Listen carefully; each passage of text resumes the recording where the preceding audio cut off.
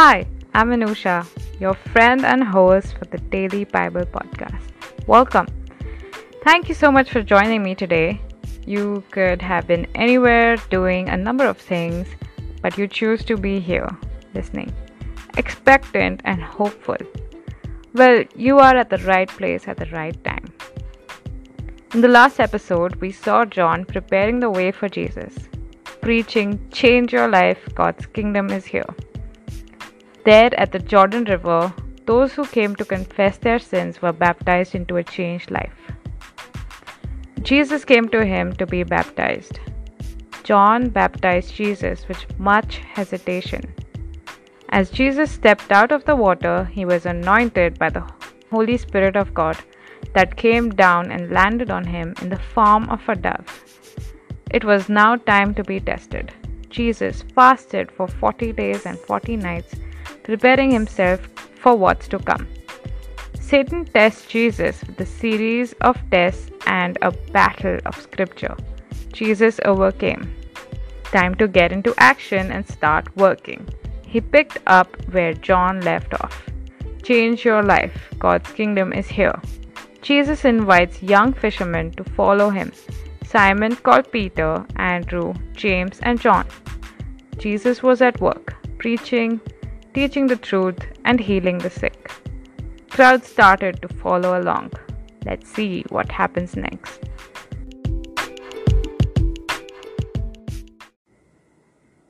Matthew chapter 5. You're blessed. When Jesus saw his ministry drawing huge crowds, he climbed a hillside. Those who were apprenticed to him, the committed, climbed with him.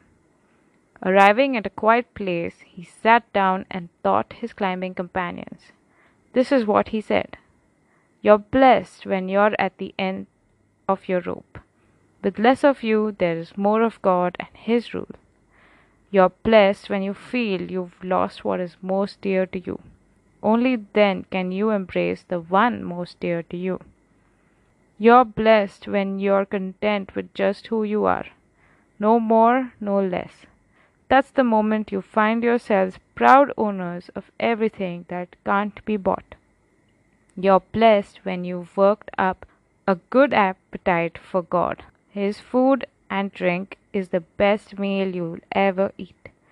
You're blessed when you care. At the moment of being careful, you find yourselves being cared for. You're blessed when you get your inside world, your mind and heart put right. Then you can see God in the outside world. You're blessed when you can show people how to cooperate instead of compete or fight. That's when you discover who you really are and your place in God's family. You're blessed when your commitment to God provokes persecution. The persecution drives you even deeper into God's kingdom. Not only that, count yourselves blessed every time people put you down or throw you out or speak lies about you to discredit me. What it means is that the truth is too close for comfort and they are uncomfortable. You can be glad when that happens. Give a cheer even, for though they don't like it, I do, and all heaven applauds. And know that you are in good company. My prophets and witnesses have always gotten into this kind of trouble. Salt and light. Let me tell you why you are here.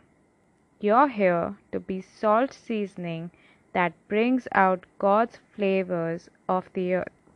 If you lose your saltiness, how will people taste godliness? You've lost your usefulness and will end up in the garbage. Here's another way to put it. You're here to be light, bringing out God colors in the world. God is not a secret to be kept. We'll go public with this, as public as a city on a hill. If I make you light bearers, you don't think I'm going to hide you under a bucket, do you? I'm putting you on a light stand. Now then, I've put you here on a hilltop, on a light stand. Shine. Keep open house. Be generous with your lives. By opening up to others, you'll prompt people to open up with God, this generous Father in heaven. Completing God's law. Don't suppose for a minute that I have come to demolish the scriptures, either God's law or the prophets. I am not here to demolish but to complete.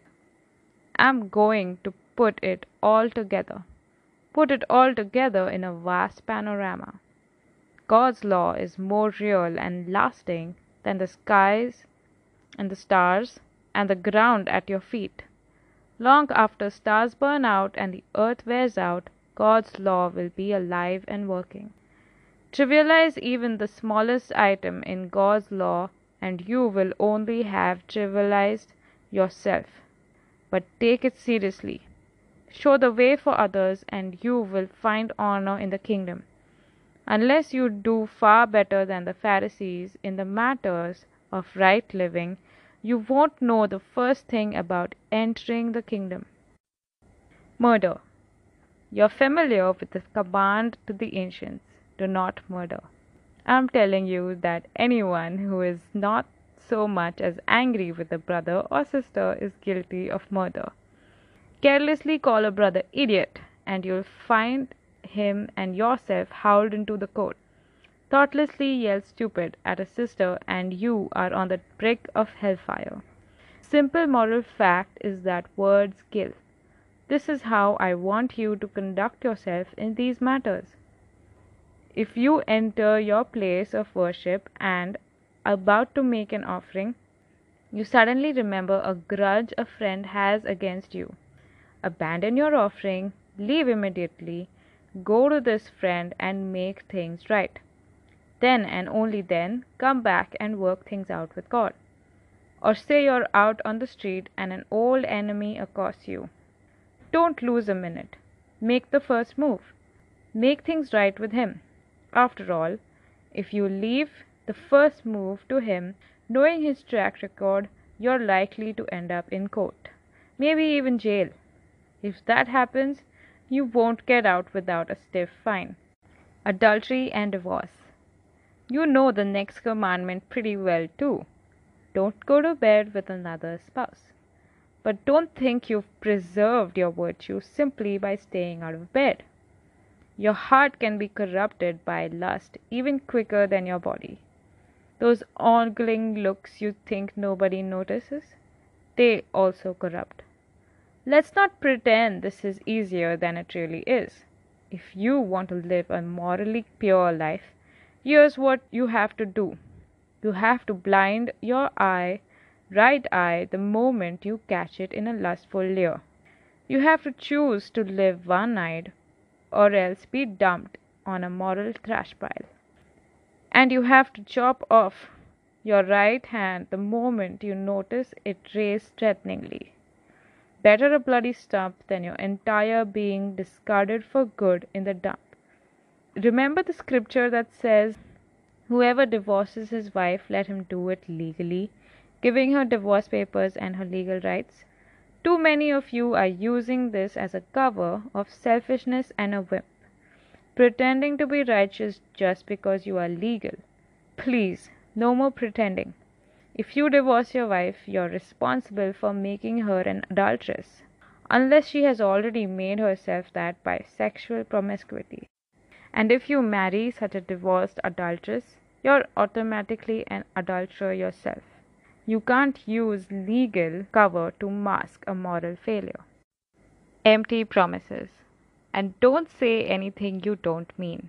This counsel is embedded deep into our traditions.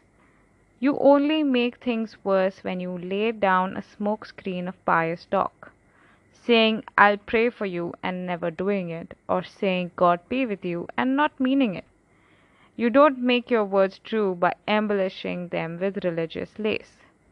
In making your speech sound more religious, it becomes less true. Just say yes and no. When you manipulate words to get your own way, you go wrong. Love your enemies. Here's another old saying that deserves a second look. Eye for an eye, tooth for tooth. Is that going to get us anywhere? Here's what I propose. Don't hit back at all. If someone strikes you, stand there and take it. If someone drags you into court and sues for the shirt off your back, gift wrap your best coat and make a present of it. And if someone takes off your back unfair advantage of you, use the occasion to practice the servant life. No more tit for tat stuff. Live generously. You're familiar with the old written law. Love your friend and its unwritten companion, hate your enemy.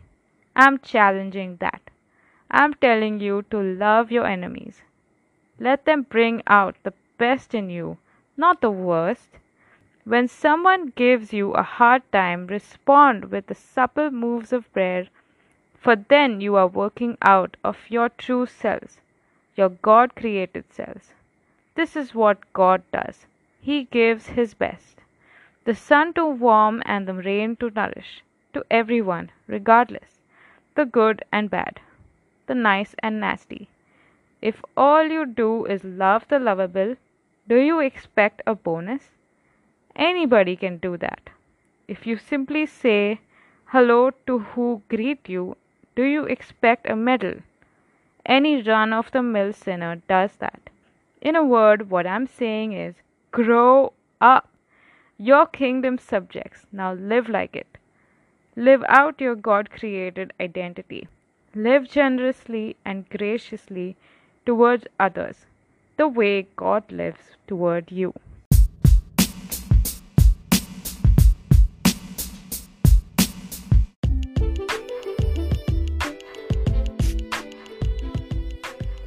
In our next episode, we will see more of Jesus' teachings.